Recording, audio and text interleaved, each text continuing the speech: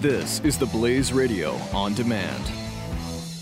The founder of this company 10 years ago was trying to sell his house. He's kind of an important guy. And he said to his wife, if this is what it's like for us, how do people who have no clout ever get around this? So he started a company and it went into business, I think 3 years ago. Their deal is their word is their bond. And they are people that listen to the show. They are just like you. Now, how can I say that?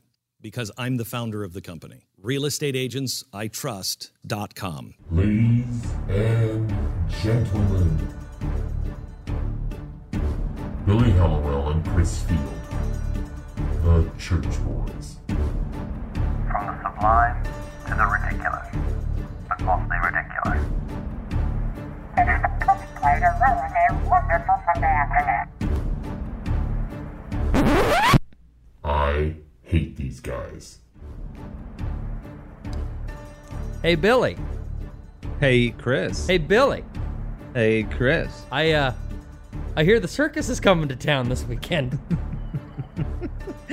My family is coming to town.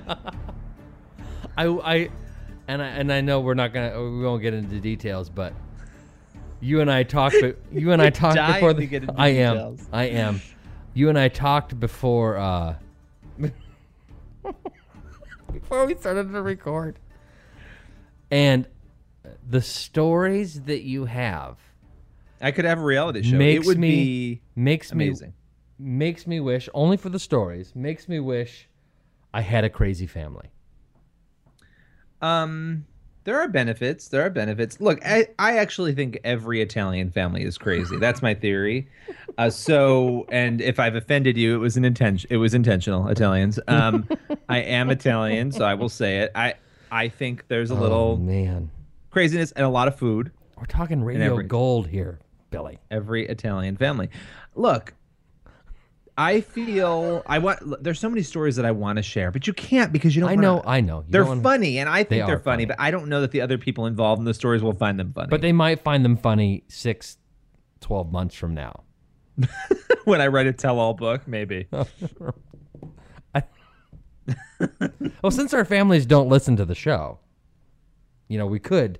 Well, that's not true. I think that somehow it would slip. Oh, of course. I mean, we've had your mother on several times, just recordings of her. She sounds strangely like a feminized version of you. I just don't know what you're talking about. But so the circus is coming to town this weekend, and before we get into your circus from yesterday, was it yesterday? Yeah, it was yesterday. Okay. Before we get into that, tell people why. I mean, it's kind of a nice little thing that's going on. What's going on that the circus is coming to town for? Well, we are going to dedicate. First of all, we're infamous for waiting a very long time to dedicate our babies, our kids. We procrastinate and because wait. this is your second child, so you've had one other child dedicated. So you're not infamous for it. You just happened to with the first one. Wait till she was 4 to have her. Dedicated. We always wait until they're 8 months. We waited 8 months for Ava too. So Liliana is going to be 8 months, and we are dedicating her at church. And so my family is coming into town. My aunt, my uncle, my cousins, my mom, and my dad. And it's going to be a lot of fun. I mean, my cousins and I are very close. They're a lot younger actually. Mm-hmm. So they're still in high school. One's in middle school. But I'm very close with them. I've always been more like an uncle to them. One is in college, so we're gonna hang out, and they're gonna spend some time with the girls. So that'll be really nice. They're coming in tomorrow, but we've had some chaos with my parents. They weren't sure if they're gonna come. It'll be lovely, and now they are coming. So, I think it'll be fun. But this culminates after the church in a big luncheon, right? That I'm overjoyed to pay for. So, Chris spit out. I'm kidding. No, it'll be a nice event. We did it. We did it for Ava. We're gonna do it for Lily, and just to celebrate. But look, it actually is a good time for our family, right? They're not Christians, to hear a little bit about faith. Because there you go. Because this infant dedication ceremony is such a big deal. In your church. Wait, they're not even going to be. Most of them are not going to be there because it's at the church, so we're not inviting everybody there. Wait. It's going to be at the church. Therefore, we're not going to invite all of our family because they're embarrassing. Inviting all of our family too. It's a small church. If we invited all these people, we'd take up half the church. I can't do it. So we're taking them to a restaurant after having a lunch, briefly talking about what the dedication was, what it meant. Sorry you couldn't be there, but here's what it was. Sorry you couldn't be there. You weren't invited.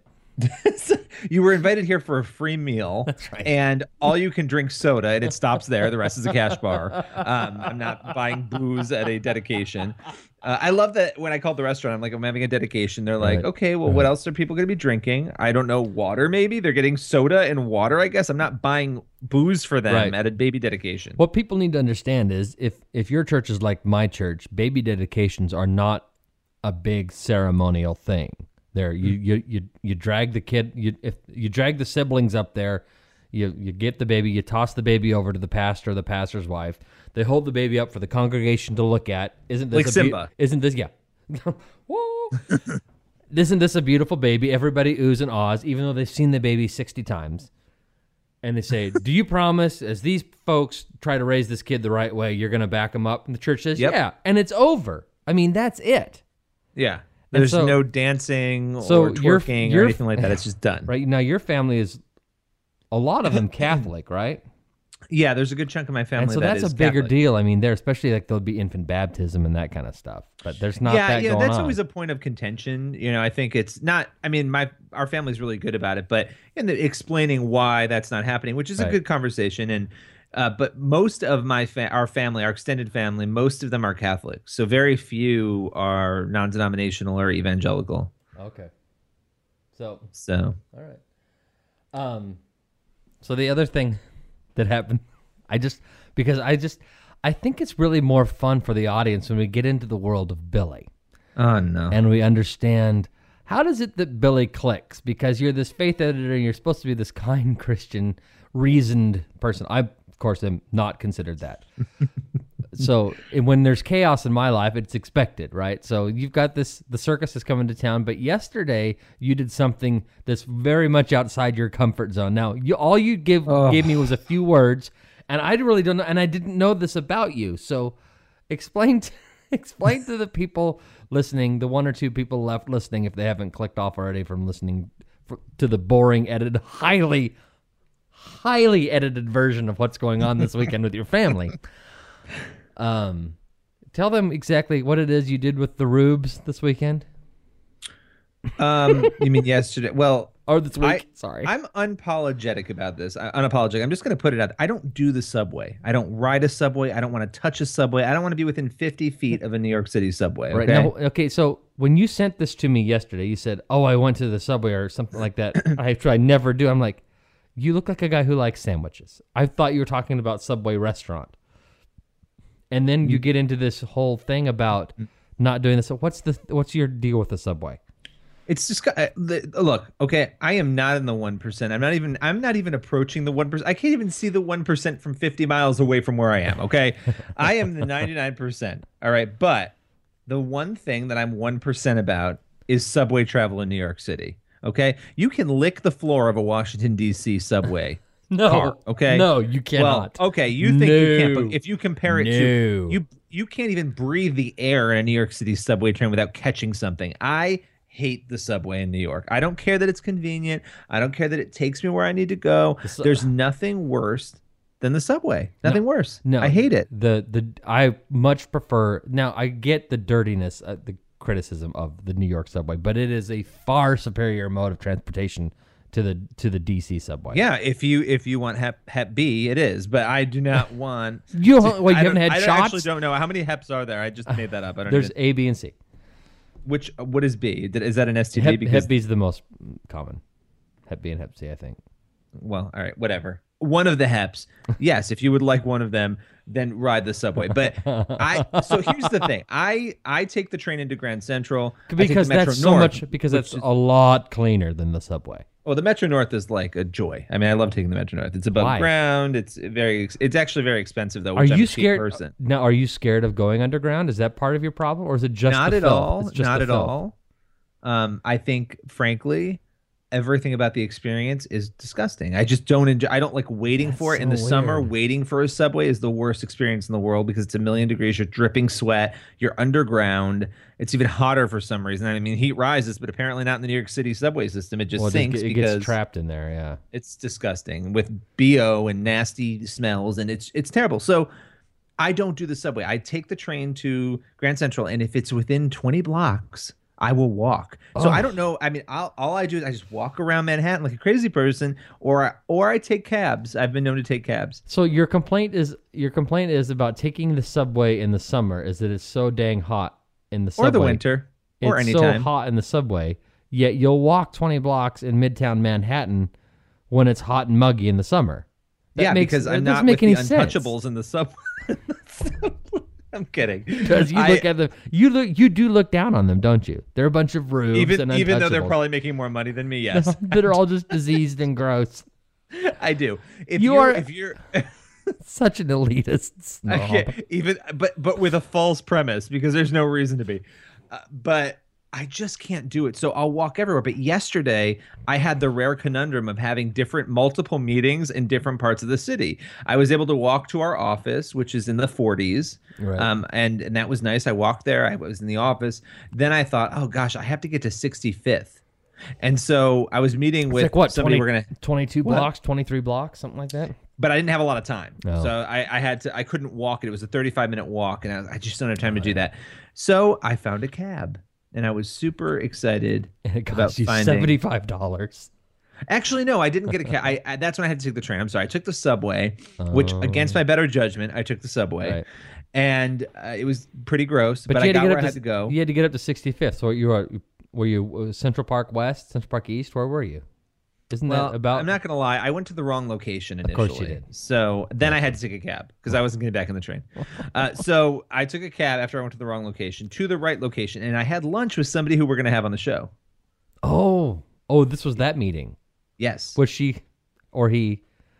Were you late for the meeting with this person? No. Well, yeah, about 15, 20 minutes late. Of course you are.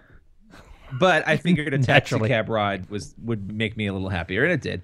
And so I took a cab there. But then I had to get all the way to 23rd Street for another meeting from 65th, and there was no other. I had to take two subways. Yeah, you had a transfer. Yeah.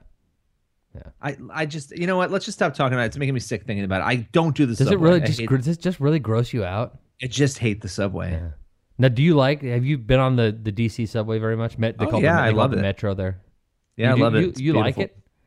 Well, I mean, I don't care about the functionality. It is clean. I feel clean in it. It is strangely clean. It is a clean, fairly smooth ride. But the problem is, it's got just a total lack of convenience. And there's the Metro conductors too. With my apologies to Michael Mara, who does a great impersonation of them. You get the bing bong, which is the Metro. The doors closing on the, or doors closing, doors opening on the left, and you get the next one also. Bing bong. Go ahead and red line to Farragut North. Farragut North, doors opening on the left. Right. Doors opening on the right. I mean, it's really shady, but it's far less convenient. I feel like I'm not explaining why I hate it so much. Yeah, you're not. Because it doesn't. It really doesn't. Is it? Do you really have a problem with mingling with the masses? Is that what it is? A little. Is it There's a grossness? Nothing that skeeves me out more than being in the middle of the summer with sweaty people touching arms. So, but it's a grossness factor. It's not an elitist factor. At least not one you'd admit to. But it's just a grossness factor. If I'm being honest, I would say it's a 70% grossness factor, and it's a 30%. I know there are better trains than this. Why can't this train be better? I'm being honest. I'm not saying that's right. I'm just saying that's what goes through my mind. And there's nothing. You know what? All of you judging me, you go ahead, walk around Manhattan, get sweaty, get disgusting, then get on a train next to Big Bertha and Tiny Sue and everybody else, and have your sweaty arms touching their sweaty arms, and you see how you feel about it. It's gross. Makes me so happy. It's been a thing though with all of our friends over the years that I'm, 1% about the subway. And people get very angry. I have a friend who gets very angry about my stance on the subway. Oh, really? You texted me. Offended by it. You sent me something that you and your wife had a conversation about this yesterday. What was it? What was it she said or you said? I said to her, where is it? You find it? No, I'm trying to find it. Go ahead. I said, I'm on the subway. And she said, did you just say subway? And I said, don't get me started. I mean, she knows your elitist snobbery. Oh, yeah. It's 70-30. Does she feel the same way about you? Or about the subways? Not about you. Obviously, everybody feels that way. But does she feel the same way about the subways? You know what? She's more clueless. She grew up in the suburbs of New York City and can't figure out how to get anywhere. So she drives everywhere. She's one of those New Yorkers. Yeah. So I don't think she likes the subway that much, but she doesn't feel the way I do. She's a better Christian than I am. Right. But did I say I don't want to be with the untouchables? I'd like to take that back. No, you don't get to. So, I just can't imagine the conversation. Honey, I don't want to ride the subway. Just go to get on the subway. But you don't understand. It's like, no, I understand. In fact, this is a typical discussion, and you and I were talking about this with wives earlier. You just don't understand. No, I understand. You're just an idiot. But what is it about women? Oh, I know. No offense, women. Oh boy. But I'm getting. But what is it about wives and women? Feel free to comment and fight back on social media if you think that we're not telling the truth here. But you have conversations. You disagree with what the wife is saying, and then she says to the husband, You're just not understanding. And you're like you just said, it's like, no, I understand. I just think that what you believe is wrong, and I disagree with you. I'm not an idiot. I understand what you're saying. I just think it's dumb. Yeah, you're just screwy, woman. And you think what I'm saying is dumb, and we just disagree. Right. It's not a matter of not understanding. About me not being able to comprehend it. Right. It's not a matter of me not understanding. It's a matter of you being wrong. I mean, exactly. This is not I had difficult. one of these with my wife yesterday, and I was just like, no, you're wrong. Like, what were you guys fighting about? Oh, I bet I know. Yeah, it was a debate, and it was you're just not understanding. I'm going to bed. This is just, you're not No, I understand. No, I understand. You're just wrong. So you're just out of control. Anyway, boy, we've really talked about a lot of. We have, and I wish we could have gotten more, because I really wish we could have gotten more into it. Because one day we will. Yeah. Well, I'm glad that you don't ride the subway, because I'd hate for you to get sick, because then that would be evidence of your demon possession. Oh, yes, it would be. And also good behavior. Oh, and you touch the metal, and for the rest of the day, your hands are like burning with. It's like sulfur. It's like it's Satan. It's look. It's all Satan, Billy. It's all Satan. You know what though? When I was in college, I think I rode the subway too much. That's what happened. Oh, really? Well, when I was in grad school and college, I was taking buses and subways like every day, multiple times a day. Because nobody else for nobody else years. Does I just that, couldn't do it. I couldn't take it. You are a snob. I would take train to the bus, to the 6 train. It was crazy. Yeah, interesting. Well, we don't have that problem. We don't have that problem here. Nobody in our town rides the subway. Well, that's because you're in Podunk. That's right. We don't even have a stoplight here, so we're okay. All right, let's take a break. Then I want to come back and talk about what was that story we were going to talk about first? Because it made the openly gay pastor. Yeah, the Whole Foods debacle. Yeah, we're gonna get my favorite story of the year. Oh, there's so many things to talk about when it comes to that. So let me get the soundboard here on the right spot, and we will be right back. The Church Boys. The founder of this company 10 years ago was trying to sell his house. He's kind of an important guy, and he said to his wife, if this is what it's like for us, how do people who have no clout ever get around this? So he started a company, and it went into business, I think, 3 years ago. Their deal is their word is their bond, and they are people that listen to this show. They are just like you. Now, how can I say that? Because I'm the founder of the company. realestateagentsitrust.com. Back to the Church Boys. So, Billy, I know that you were attracted to this story because there was cake involved. But there was a big dust-up that happened this week. This is my favorite story. And there's so many twists to this and turns and reasons why. Why is that what you're bothered by in this story? But a openly gay pastor didn't like a cake he got, or there was some. I'm not even doing it because it's not that. There's way more to it than this. Why don't you set this up, because I can't get past openly gay pastor. So. Okay, all right. So the bottom line, there are people more offended by the fact. Oh, go ahead. Sorry. You're going to go there. Don't worry. You're going to unhinge and go there. But before you go there and get our show removed from the Blaze Radio Network, let me just explain what happened here. We have this openly gay pastor who runs a church, apparently, a church plant in Austin, Texas called Church of Open Doors. And he apparently... Sounds like a church full of conviction. Oh, boy, here we go. He basically went into Whole Foods, says that he ordered a cake. He wanted that cake to say love wins. Paid for the cake, got into his car. His claim is that he looked down at the cake and it said, he apparently didn't notice this when he was in the store, and there's a window on the cake, which is sort of strange. And everybody looks at their cake when, I was actually doing an interview with Sam Sorbo on her radio show, and she's like, who doesn't look at the cake before they leave the store? Right. Anyway, make sure everything's spelled right. The cake said, love wins, fag. And so he then made a video and got a lawyer and said, I can't believe that they wrote this gay slur on the cake. Right. And isn't he crying on the video? Like he's weeping? No, sure I just think he has a weepy face. Oh, okay. He just looks like some weeping. people, like I have a weepy face. Some people have a weepy face. No, you just have a fat face.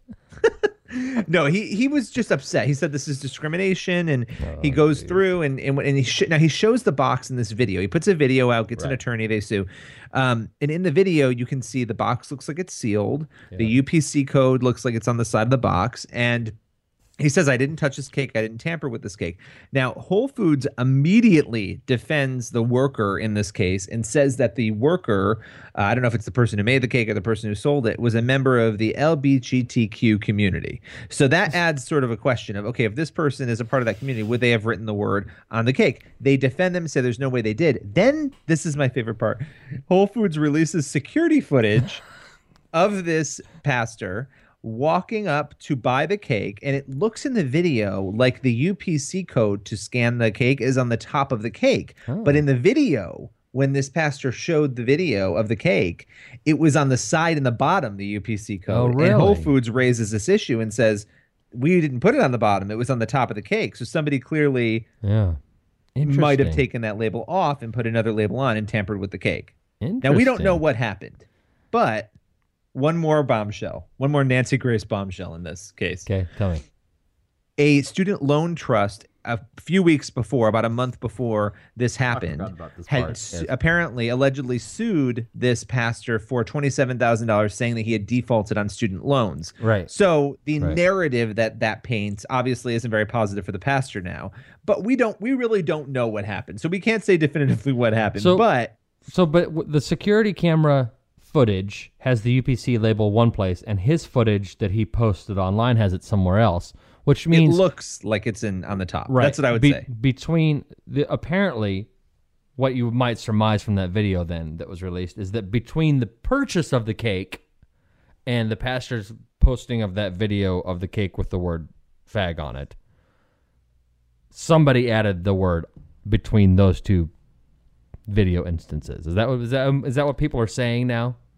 Yeah, I mean, that's the claim. Whole Foods has been, I mean, I've never seen a company push back so fast. And of course, they took a picture with their whole entire staff in that location with the Love Wins hashtag, trying to well, and can't you do forensics on the handwriting? I mean, because it was written by hand and it's different. I mean, the frosting, you could test the frosting and see if they're the same. They don't look the same. I mean, they don't look the same. I mean, they look very similar, but not the same. A reporter, and I don't know from what outlet because I've read so many stories on this. Yesterday or 2 days ago, went down to the attorney's office because nobody can get a hold of the attorney. He hasn't I've reached out to the attorney repeatedly since this Monday press conference they had announcing his lawsuit against Whole Foods before Whole Foods countersued. And this reporter went to the lawyer's office, and their description was hilarious. I probably can't do it justice, but it was like, we could see through the window of the conference room that the cake was sitting on a table. The cake is like sitting there. They could totally analyze it. I hope these reporters can't get to anybody. They just see the cake. That's funny. Anyway, that's the bottom line. I love the story.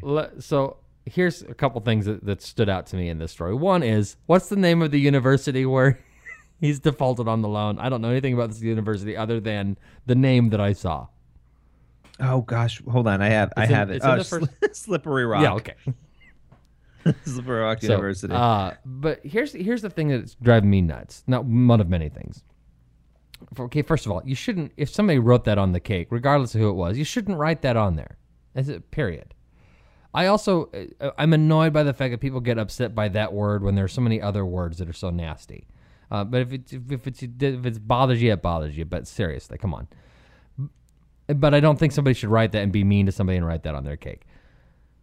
But what's driving me nuts is that there's way more people who are getting upset at this pastor, and they should be upset with the pastor if he lied about this, but they're way more upset.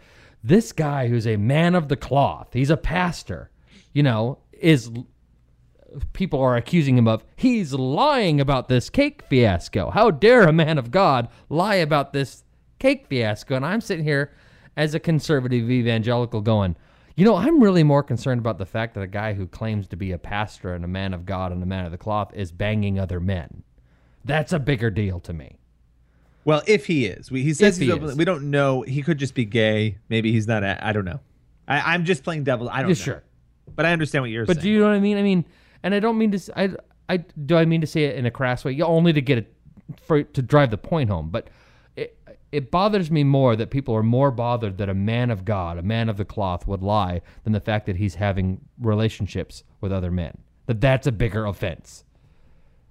Well, and I think here's the thing. If this weren't a pastor, and I think this is important, and this kind of speaks to what you're saying. If this weren't a pastor and it was just some random guy who told this story, I think the reaction would be the same to it, right? So that really speaks to what you're saying, what you are saying here. But people are not really focusing in on that point. And if we can suddenly declare that a behavior that has long time been accepted as not healthy behavior, not good behavior, is suddenly okay behavior, but lying, which has long been considered not good behavior, is still bad behavior. Why is it that your judgment on that behavior is legitimate, but my judgment on this behavior is illegitimate? Right. That's fascinating to me. And I think this is the bizarro world that we live in, too. Yeah, and it is hard to judge from comments, right, and reaction, because the people who comment and react to things, I'm convinced, are not always the representatives of what everyone really believes. Yeah. And I think we see that in a lot of different forums when people are having the ability to comment. But I would say in this case, look, if the pastor did lie, that is wrong. If this guy didn't lie and somehow this happened, look, we don't really know. We do know that Whole Foods is defending itself, and they filed, from what Fox News has reported, $100,000 lawsuit, countersuit. So for damages, look, it's a damaging thing, but they responded so fast to it. I can't imagine there was a lot of damage to them, and the narrative changed faster than I've seen almost any other narrative change. And Whole Foods is not known to be some sort of is not known to be unfriendly to liberal causes. I mean, no, and again, they took a Love Wins picture with the whole stuff. It's like, come on. It's ridiculous. So, again, the narrative with that lawsuit caught attention this week against him from his former college over the claim that he defaulted because of that, though. People thinking, is this guy just making this up? But yeah, to your point about the morality piece, I think that's really interesting. There was some of that discussion, some people talking about that. And there was a few reports out with not a lot of clarity about what the church is, where they meet, and all of that. How many people actually go to this church? What sort of pastor is this? So it's a strange really world we live in, Chris Field. It is. So let's. Why don't we take another break real quick? We'll come back and we will get into this interview that we conducted today, because it really is interesting too, and it speaks to church growth and where the church is and how do we reach people and those sorts of things. So we will be right back. Well, we'll be right back if I can get the right sound effect up here. Okay, now we'll be right back. The Church Boys. The Church Boys. Man, I hate these guys.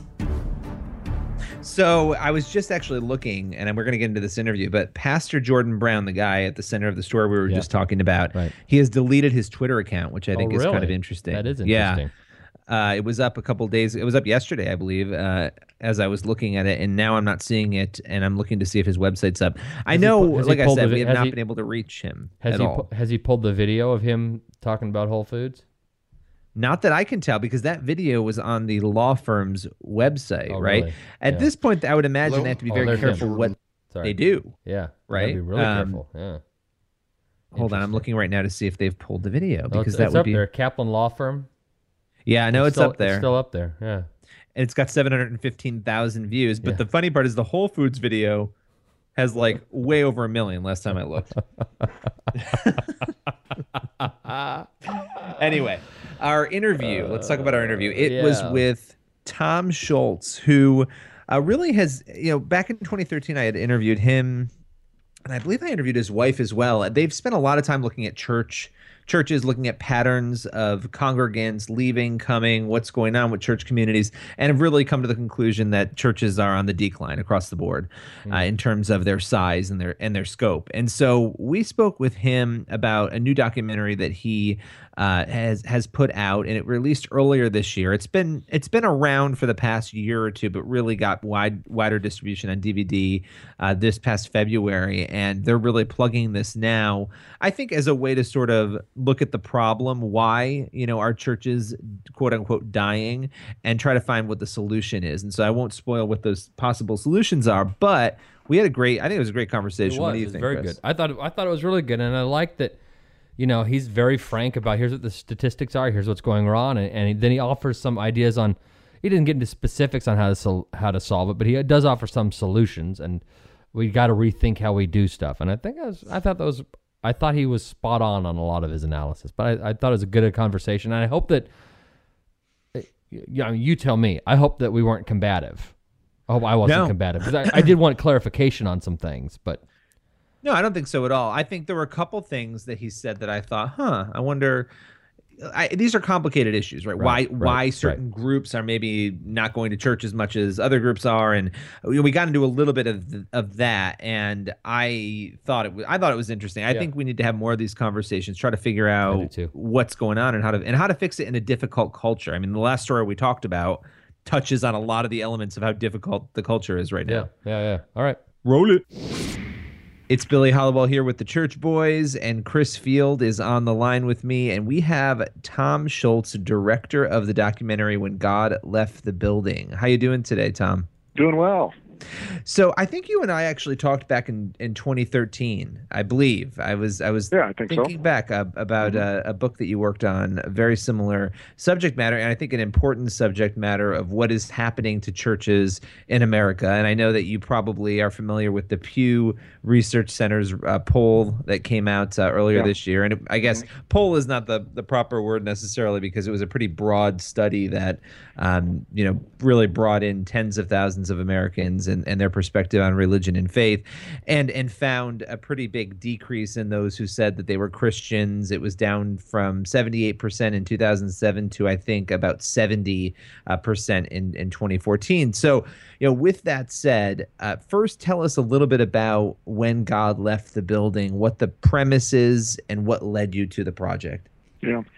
Well, we've been watching the church and the trends affecting the church for many years now, and seeing that the church today in America is in decline. 80% of churches today are either stuck or in decline by practically any measure that you want to use. And so with that, we wondered, what's happening? Why is that happening? And how could we get inside that and tell some stories about that would bring it to life and help people understand how the church is declining, why it is, and who's leaving, and what the future might hold. Very good, very good. And those are the key questions, right? I think specifically, why is this happening, right? And everyone has different theories. And when that Pew data came out, everybody was saying different things. Oh, well, there's really nothing to worry about here. Christianity isn't in decline. Then others are saying, no, it is in decline. Lots of conversations about culture, obviously. But before we get into some of that, as you were working on this documentary, how long were you working on this documentary? How many years? Yeah, it was 3 or 4 years that we worked on the documentary, and we followed different churches, one in particular in upstate New York that saw its attendance drop from around 900 to about 30. and we were really curious about what happened there, and then we were able to follow during the years that we camped out there. We were able to follow an eventual just collapse that happened before our very eyes while we were filming. What was, for that particular church, what were the, I mean, that's an unbelievable, that's a death of a church, basically. I mean, what were the causes of that? Yeah, there were many, and I think that's one thing to understand, that there's no one thing that is causing this, and also there's no one thing I think that's the solution. We have to really take a broad look at it. But for that church, they had lost their way, they had lost their mission, they had internal struggles and strife that again happened before our cameras of a real church fight that wound up in a congregational vote that resulted in asking the pastor to leave, and a lot of it was over really petty stuff. And they'd really just lost their love. I like to say that they lost their first love of why they were a church in the first place, and people began to just get distracted, in some cases bored, and in other cases mad, and they just lost people over time. So when you say that, where's that church now? Well, that pastor who was there while we were filming left, and they brought in a interim pastor, and that interim pastor eventually became their permanent pastor, and it's slowly beginning to rebuild.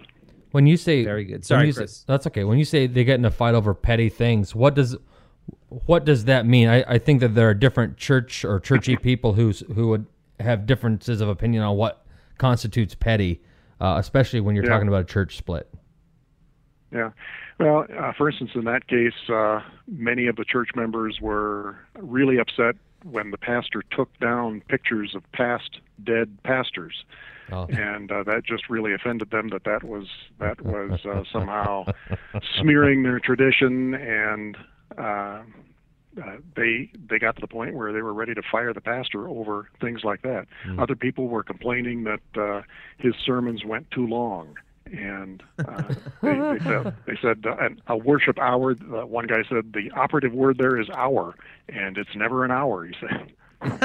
There's two words that after an hour I do sort of tune out, and I'm not saying that's right, but in his defense, there's two words in the phrase worship hour, and I don't think that hour is the more operative word there. Hey, look, I mean, some people just have ADD, but well, I think the thing that I wanted to ask you about, and this is a broader question, and I don't know if you'll be able to answer based on what you've looked at in your past research and then with the churches in this documentary, but one of the things the Pew survey really showed when you looked deeper is that a lot of the mainline churches, when you looked at who was declining the most, it happened to be the mainline churches, and then obviously Catholic churches after that. And there were a lot of factors, cultural factors of why people believe that's happening, the stances they're taking, the moving away from traditional doctrine, those sorts of things. Did you encounter any of those elements as you were going through? No, in terms of seeing that there is a real distinction between mainline and evangelical churches in terms of decline. That is a myth. The Pew Report, as well as when you dig into individual denominational reports, show that all parts of the Christian church in America are in decline. There are only a handful of smaller denominations that have shown any growth at all in recent years.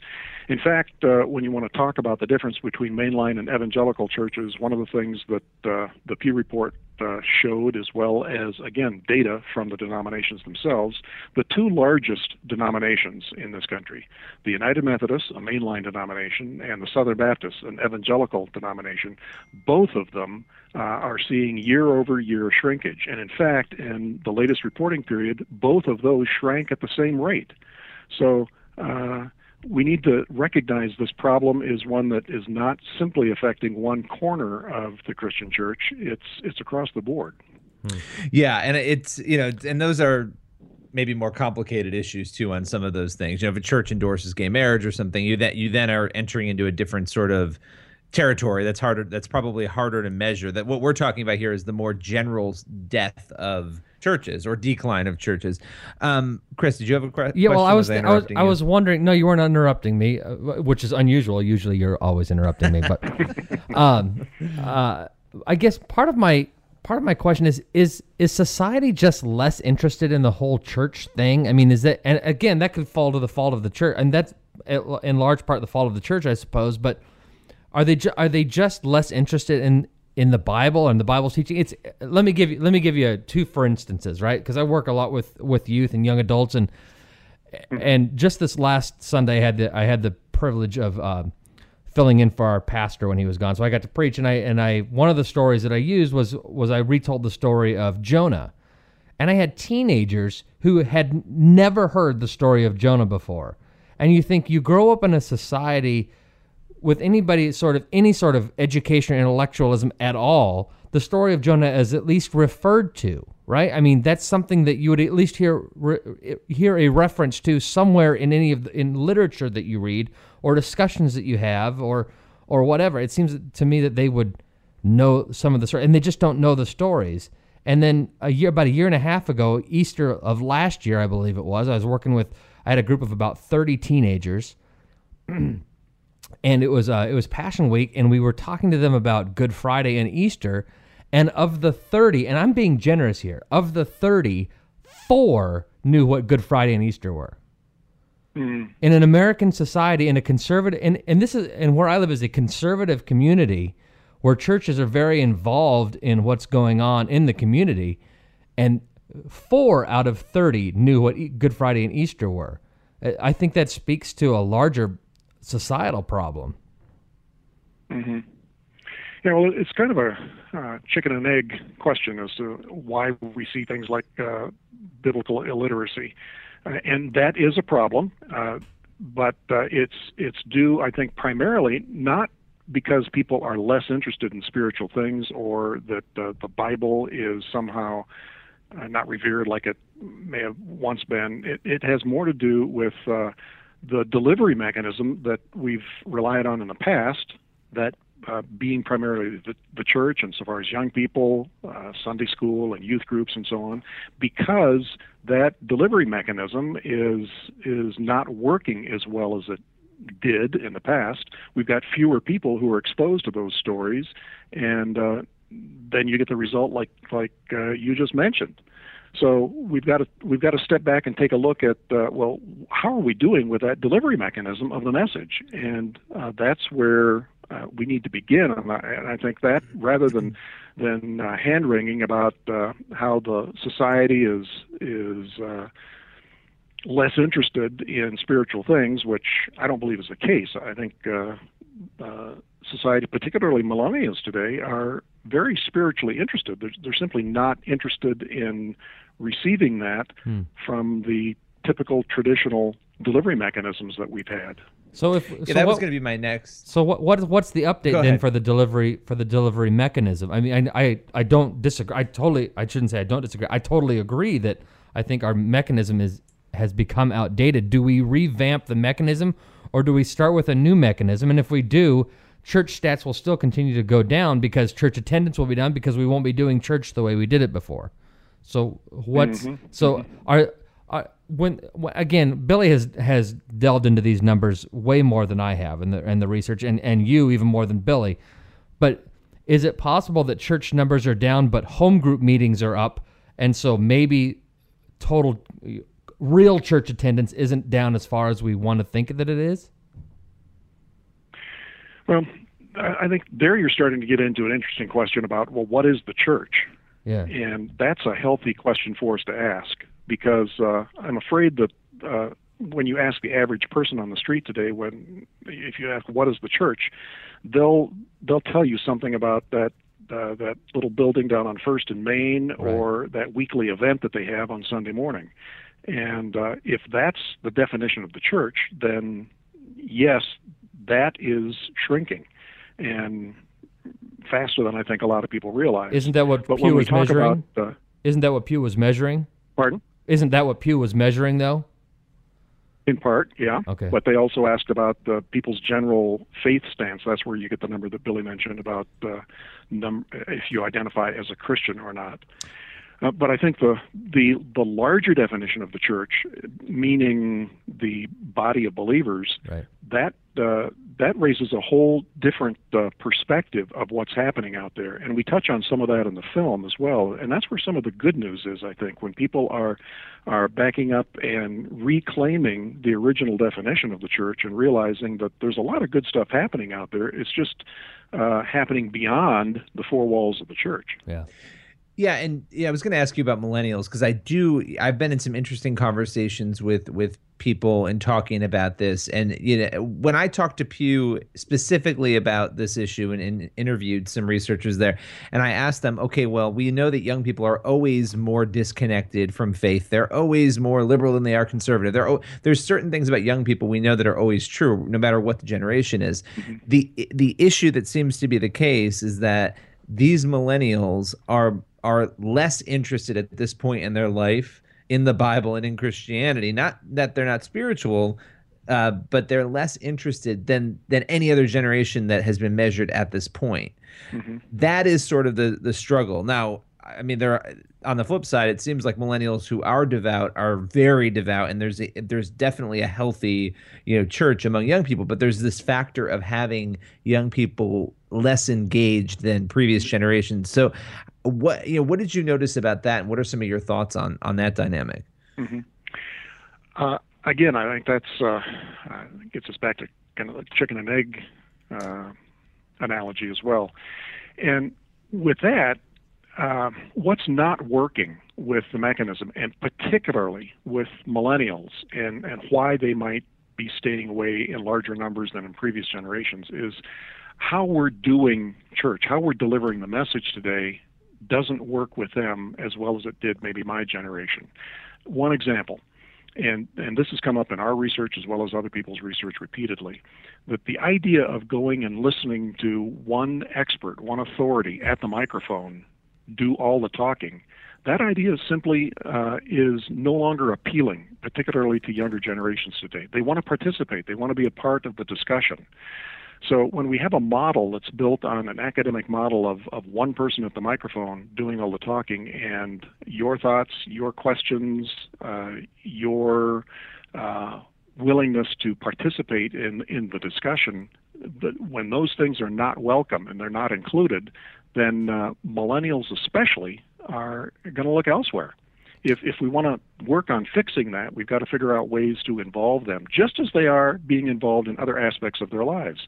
Education today in schools are turning more and more to participative learning and interactive learning, where they get to be engaged in the learning process rather than simply listening to 100% lecture from the front. So if we can figure out how to reform what we do in church, whether it's in worship or whether it's in youth group or Sunday school, to a more interactive model, that's one step toward re-engaging and appealing to young people today.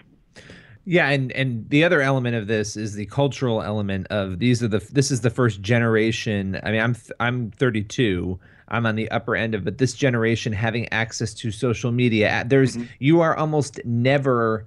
There's always a message coming at you from somewhere at this point. And 90%, well, I shouldn't say, a high percentage of those numbers, whether we're talking about TV shows, whether we're talking about music, the messages have intensified. The messages that are not really, pro-Christian, let's say, they sort of are values that are not what we would find in the Bible. And people are kind of inundated with that. And you do wonder what the impact of that is on a generation that has been consuming that almost, I think, especially for young people now, incessantly. That's a hard thing to compete with. So, Well, another thing, young people today are digital natives.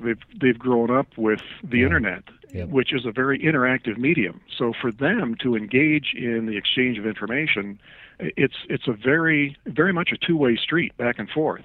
And that's what works for them. I mean, they're wired from day one that way. Yeah. And we need to understand that and look at retooling what we do in the church to make it more interactive and participative. So what about absolutely? So we talk about the youth being the millennials, I guess, being more interactive. What about the Gen Xers and the baby boomers? I mean, you don't want to leave them in the lurch either, and there's still there's still a large share of them who need to be reached with the gospel. Are you seeing interactive trends with them as well as like the millennials? I mean, obviously not to that degree, but are they trending more and more interactive in the way you've talked about the millennials?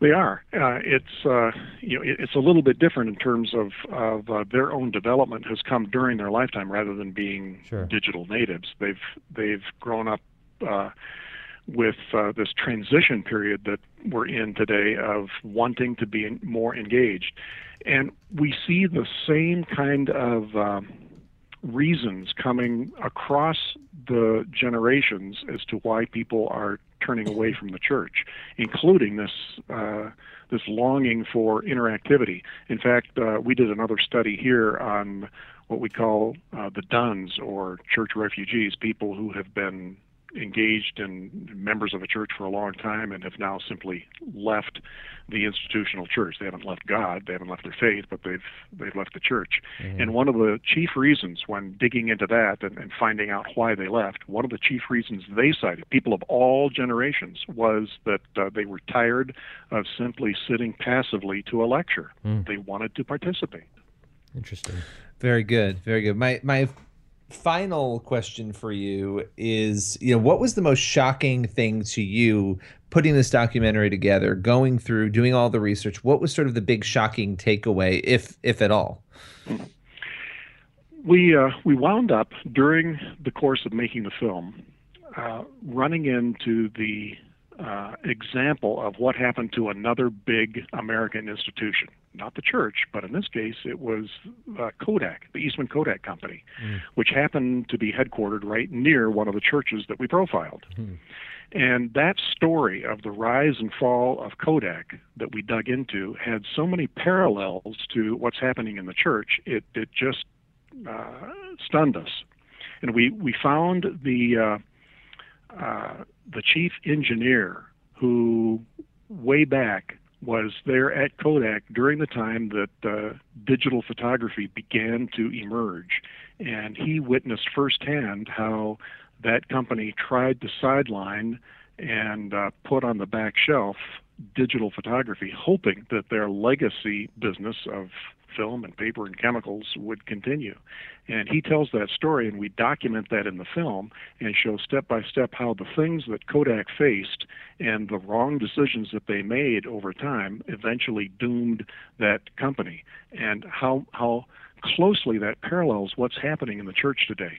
That astonished us. I grew up in Rochester, and so I lived not far from that church, probably, and also from Kodak. And when I was a kid, everybody worked at Kodak. And by the time I had gone to college and left, that clearly was not the case. And so it had devastating impact on the community. But I think, to your point, that is a fascinating parallel.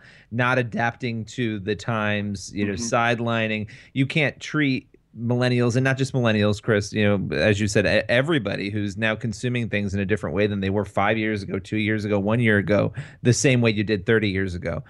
So yeah, I think it's fascinating, and I appreciate you coming on to talk with us about all this. Yeah, thanks, Tom. Well, great. The Church Boys. And now, back to the Church Boys. They're a real pain in my so much chafing. I was just about to say, while we were on vacation in Disneyland, when I was chafed, one of my all-time favorite times of the year, it's in my top 5 days of the year for me. I love Christmas. I love Thanksgiving. I love... Of course you do. Of course. As a Christian, I have to say I love Easter. And I do love Easter, don't get me wrong. But as far as things that are just simply fun, and again, Easter should be more fun than it is, but we should make a bigger deal out of it. But I'm explaining too much. But top 5 days of the year, Cinderella Ball that we host in D.C. ranks up there. But one of my all-time favorite days of the year is opening day. And opening day happened while we were in California. And I was hoping, to get to like an Angels home opener while we were in Anaheim, but it just didn't work out. But anyway, all that said, I love baseball, and one of my favorite players has been Curt Schilling. And I remember watching him when the Sox were in the World Series, in the postseason, and getting into the World Series, and there was the Bloody Sock episode. In fact, I think it happened twice, and he raffled off, or no, I shouldn't say raffled, not raffled, auctioned off the Bloody Sock.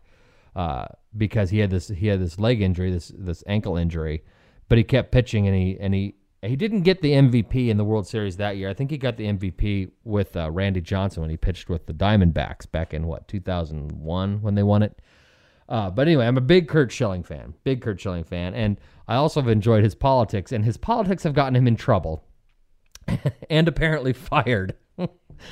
This week. But his politics have gotten him in trouble before. He works for ESPN, which is, of course, owned by Disney. So, as Glenn is wont to say, they will do whatever it takes to protect the mouse. That is what they do.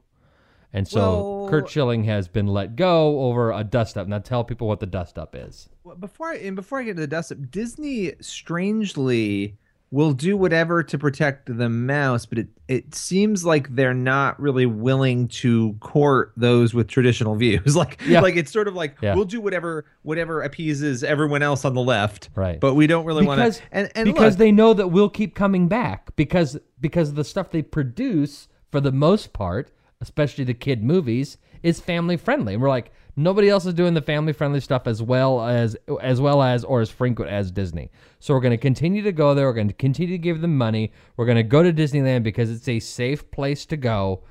So they don't have to worry about it. It's a matter of we're not the snowflakes.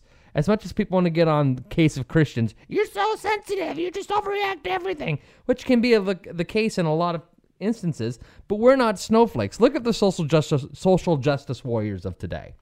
Those are the snowflakes. Those are the people easily offended. And those are the people Disney and other places are trying to appease for a multitude of reasons. One, because they agree with them. But two, those people will be upset and launch some sort of boycott that will cost the company tens of thousands, hundreds of thousands, maybe even millions of dollars. And Disney will not put up with that. And wait until a gay princess or something happens. I think that will change that paradigm. That will change everything. Ever. Right. If ever. And I wonder if they'll ever do that because... They've done it on their TV shows with a character. They did do a gay parent on one of the TV shows on the TV network, on the kids network. And that was controversial at the time. But I'm not sure. As far as the gay princess thing goes, that might be a straw that breaks, a particular saved or sanctified camel's back. Right. And they may not go there. They may not. So I think, anyway. So this particular tell them story, what happened with Schilling. With Schilling is really, he like you said, he's had a series of these issues where he's tweeted something or Facebooked something and it's caused a stir. It started last August with an Islamic extremism, Nazi comparison that he put out there. Right. This particular story was a little bit different. This has to do with the use of transgender uses of bathrooms. And in this case, he had shared a photo that somebody else had produced on his private personal Facebook page. Right. Obviously, some people had access to that and were able to see it. He shared that photo, and the photo was of a man dressed as a woman, and basically, kind of dressed as a woman. It was a fat, right? It was a fat, ugly man. It was over the top, but to prove a point. It was to make a point. Right. But it was an ugly, fat, disgusting man dressed apparently in drag with it looked like a bad blonde wig and spandex with holes cut out in certain areas so that if he were female, where his breasts would be hanging out. And the point was, and the message on that photo that, again, Schilling did not create, he just shared, was let him into the restroom with your daughter or else you're a narrow-minded, judgmental, unloving, racist bigot who needs to die. Right. It was a meme, okay? It was poking fun at the very thing that happened to him is exactly what the photo was kind of making fun of. Now, then what he wrote with that message, because he put his own message with the photo when he shared it, was a man is a man no matter what they call themselves. I don't care what they are, who they sleep with. Men's room was designed for the penis, women's not so much. Now you need laws telling us differently. Pathetic. Now, that is what got him into trouble, what got him fired. Now, as far as we know, that's not a meme he created either. No, he said, and he said in the interview with Steven Crowder that he did today that he did not create that meme. So we have to believe that that's the case. If not, then, but he shared it and commented on it. Yeah. And he also said some other things in this interview that I thought were fascinating. One of which is that one of his kids heads up a gay, club on campus at his high school. He was sort of making the point of, I'm not, my son does this, and he had transgender employees apparently at his failed video game company. Oh, really? I don't know if you know about that. He ran a video game company. Yeah, I knew about that. I knew about the video game company. I didn't know about that. Imploded. But needless to say, we all can't win them all. No. But he's fascinating to listen to on these things because it doesn't matter. But he got fired for it, and he got reprimanded before and suspended before on the Muslim thing. And he got fired for this. Now listen, ESPN, Disney, The Blaze, anybody can fire. As far as I'm concerned, you can fire anybody for any reason. In fact, if you want to fire me for being white, I'm okay with it. I might not like it, but I think you should have the right to do it. And I might say, I don't think that's the right thing to do. But as you know, I'm all for people doing whatever they want for the most part, as far as running a business goes. You and I differ there a little bit. But I'm not saying that you're wrong. I think you should be able to fire anybody for any reason. Now, it doesn't mean I think you should fire anybody for any reason. It doesn't mean I think you should fire someone for the color of their skin. I just think that you should be able to. I think it should be legally permitted. Doesn't mean I think you should do it. I think it should be legally permitted. So they can fire him for whatever reason, but I do find it interesting that there are shows and there are people on the Disney networks, ABC, Disney, ESPN, who say and do things far more offensive from a moral standpoint than anything that Kurt Schilling has ever said or done. And they have shows on ABC that are far more morally offensive than anything Kurt Schilling has said or done. Don't you agree? Yeah, no, definitely. So but they take this stance and fire an employee. Forget the stuff that they actually promote and pay to produce and then sell to advertisers on their network. But they'll fire him for saying something that half of America agrees with. I do think, I don't know what the solution is to this sort of problem, because you create a law to try to stop it, and that opens doors to other problems, right? Yep. Which was what we have seen happen. But at the same time, it's like, to me, the fact that you have this guy stating an opinion on something, which, by the way, many people share this opinion. On his Facebook page. He didn't come on and say it during a Major League Baseball broadcast on ESPN. He put it on his Facebook page. Again, if you want to fire him for that, fire him for it. Just understand, have some consistency. I think the problem that will continue is that the Christian worldview over time, this has been happening for a long time, is going to be pushed out of the main sectors in which other people's views are allowed to be shared. Yeah. And those sectors do not hold to those same values. And so it's going to become harder and harder and harder for people to share, even if, let's say, it might be an offensive picture to people, whatever. But let's say it was the kindest, gentlest, nicest message in the world. Right. It could have still been the same reaction. Yeah. Yeah. I think it's the content and what that content means. Yep. Right. It's the intended meaning of the content, not necessarily the offensive wording or image that is pissing people off. Right. And again, we've had this debate on other things. Remember when the guy rolled through Chick-fil-A and he ridiculed the girl for the company she worked for, the drive-through girl. Yeah. And then he got fired from his job, and people were all up in arms. You can't get fired. Like, listen, a company can fire anybody for any reasons, and I stood by that company on their firing of them. I'll stand by ESPN on their right to fire Kurt Schilling. I don't think it was the right thing to do, the right tack to take, but it's your company. Do what you like. But don't come out and say fire him for his beliefs and then say, by the way, Chris and Billy, your beliefs also are as illegitimate and as evil. To do that is unfair and frankly untrue. But if your guy if Kurt Schilling had come out and just been a douchebag, like this guy who was a douchebag to the girl at Chick-fil-A, then yeah, you fire him because you don't represent us well, as far as you're just a jerk. But it wasn't Kurt Schilling being a jerk, even though some people might. Yeah, some people saw him as a jerk, I suppose. But I guess, here's a lesson for liberals, because I think we need to have this conversation, because we've moved into an era where a lot of people, I think conservatives have done their fair amount of judging, and I'm stereotyping. Judgmentalism. Here, okay? Judgmentalism. Right. An awful treatment of people, including gays and lesbians and transgender people, an awful sort of standard. The standard's not the problem.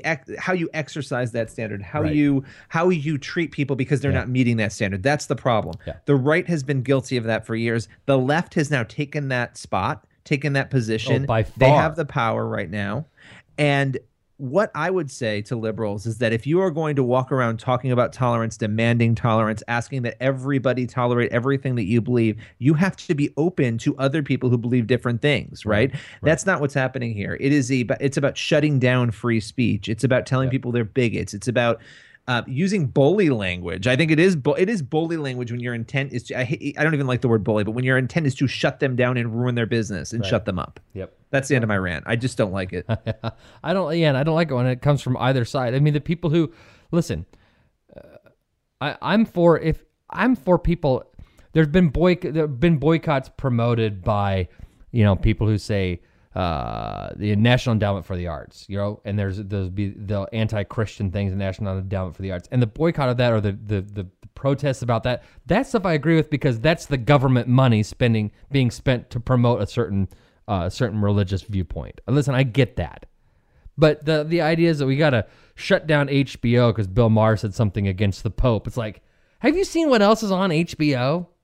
There are bigger issues. I think the Pope's okay with it. I mean, the Pope's Pope, and so these calls to fire Bill Maher for what he said on HBO. You know what? Why don't you protest what's actually on HBO rather than what he said on HBO? But the fact is, you don't. As you know, I personally protest HBO, but I'm not out there by using someone else's account. Yeah, totally. I mean, I'm just not paying into it. That's the 70-30 split too. 70% principle, 30% cheapness. But the other issue here, I think, is that I'm not going to stop going to Starbucks. Do I understand that they match certain contributions to their employees? I like going to Starbucks. I'm not offended when I walk in. There's nothing I'm seeing that offends me. Right. They're making a choice. I don't agree with that choice. I understand the argument of I'm giving my money to them and they could be giving money to Planned Parenthood. I get that. Right. But I also get that they are making a product that I like. I know you don't like Starbucks. You think that it's burned coffee, whatever, but that I like. My wife loves it though. Right. And is anybody else making anything better? No. And so at this point, that's where I go. And I'm sorry that offends some people. Every time I tweet about Starbucks, I get 50 messages to how can you go there? Right. And it's like, well, I go there because that's what's most convenient. If you want to make a Christian Starbucks, go ahead and do it. And if your coffee doesn't taste like garbage, I'll go to it. Right. Yeah. And that's it's your money, just as it's their choice to do what they want. It's your choice to do what you want. I just don't. If I found out that Starbucks was not only, it was, listen, there are a lot of companies that give to Planned Parenthood duped into thinking that Planned Parenthood actually does good things. But if I found out that Starbucks says, we actually have also a line of abortion clinics that we operate. Okay, stop giving money. I would tell my wife, right? And we would stop doing that. So you got to decide where the line is. Maybe Starbucks could help them buy a mammogram machine because they can't seem to afford a mammogram. They can't seem to find one. I mean, there's only almost 700 clinics with not one mammogram machine. Their response, wait a minute, I wrote this message. Do you remember this? Yeah. I think I'm going to go there because it annoys me. Do it. All right. If you are here's what I don't understand about Planned Parenthood. And I'm just going to say it. If your argument is that you don't have a mammogram machine because you usually send people to radiology departments and that you would do that in a normal doctor's office, that's a fair argument. But most doctor's offices aren't doing invasive, medical, surgical procedures inside of the doctor's office. Right. So if that is your argument, then every woman should go to a hospital. Or selling baby parts. Allegedly. By the way, it's absurd. We were about to get out of here, but did you see the story this week? It was that House panel that's investigating Planned Parenthood, and then info came out about there was a memo that came out or an advertisement that came out about this organization that's connected to Planned Parenthood that is indeed apparently selling baby parts for a profit. And now that this information has come out, like Senator Jean Shaheen from New Hampshire, she's calling this panel has to be disbanded. I mean, suddenly all this information, this proof and evidence is coming out. And now don't get hardcore pro-abortion leftists these people are saying damn evil. If you think that there is something wrong with people who can look at a platter of body parts, whether or not you think something should be legal or not, whether or not they're even being sold or not, you can look at a platter of human body parts and think that that's okay. There's something wrong with you. I agree. It's almost, it's demonic. It's evil. It's terrible. I'm not saying these people are demonic, but I'm saying it's evil. No, they are. It's coming. If you are so, and by demonic we don't mean possessed by Satan, but like that is a demonic stance to have. People who can just look at abortion and go, I don't have a problem with that. There is something spiritually wrong with you. Or you think abortion is like going out for ice cream. You don't understand what's going on. But any human being who knows what is going on in an abortion, what is happening in an abortion, this is not about, I'm not even having the debate about a woman's right, this and that. I'm having the debate about what happens in an abortion. Right. The reason the issue won't go away is because it's a brutal, disgusting practice that, especially late-term abortion, when we're talking about that. It's unbelievable. I just want people to have compassion and say, even if they say they're pro-choice, to say, you know what? It's not just a hard choice. That's actually really a disgusting thing, and I really sympathize with why people have a problem with. That's all I want to hear. Yeah, Hillary. That's all I want to hear. Right, but and that's like when we had our friend what's her name on, when we had who's the girl we had on, the lady we had on, who's a former Diane Black. No, she was a former MTV. She's reality. Susie Meister. Yeah, Susie Meister. We had her on and is explaining the pro-life stance to her. She could respect it, but she still the fact that she still couldn't, it still didn't click with her. Why I had a moral problem with it. Like she was understanding of my position, but it still didn't click. And not that I expected to change her mind, but something's got to click there. Isn't there going to be something where you go, you know what? I understand that's really kind of a gross procedure, but at least say it is gross. And you look at the body parts, but you know what? All medical procedures are gross. You don't even get that. That's all I'm asking. You don't even get that. I'm not asking for people to be pro-life. I'm asking for them to understand. Right. If you were showing me open heart surgery, right? I'd say that's gross. But they don't even. I can't even get. They would admit that watching an open heart surgery could be gross, but they won't even admit that the abortion thing is gross. It's strange. It really is. It's not that open hearts. Again, we don't need letters. Well, then open heart surgery must be evil because you think it's gross. No, dummy. That's not what we're saying. How did you read Sarah Rivette's mind? But anyway, it's just so.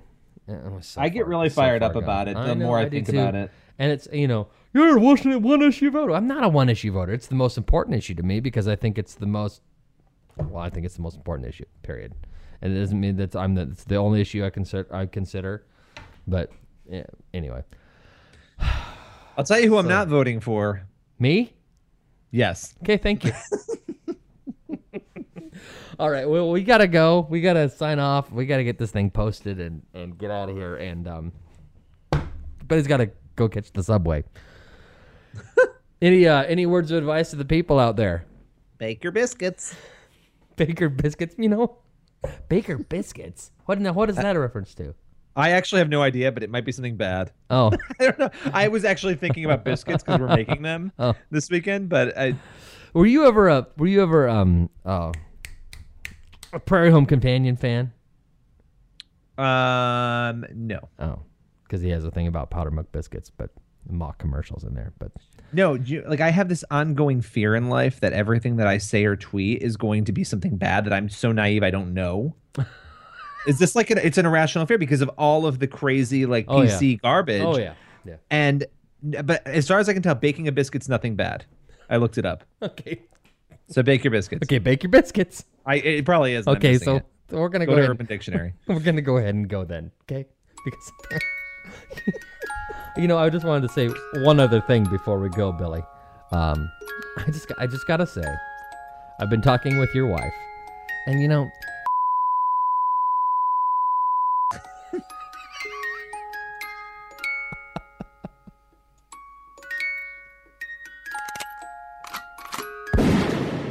The Church Boys.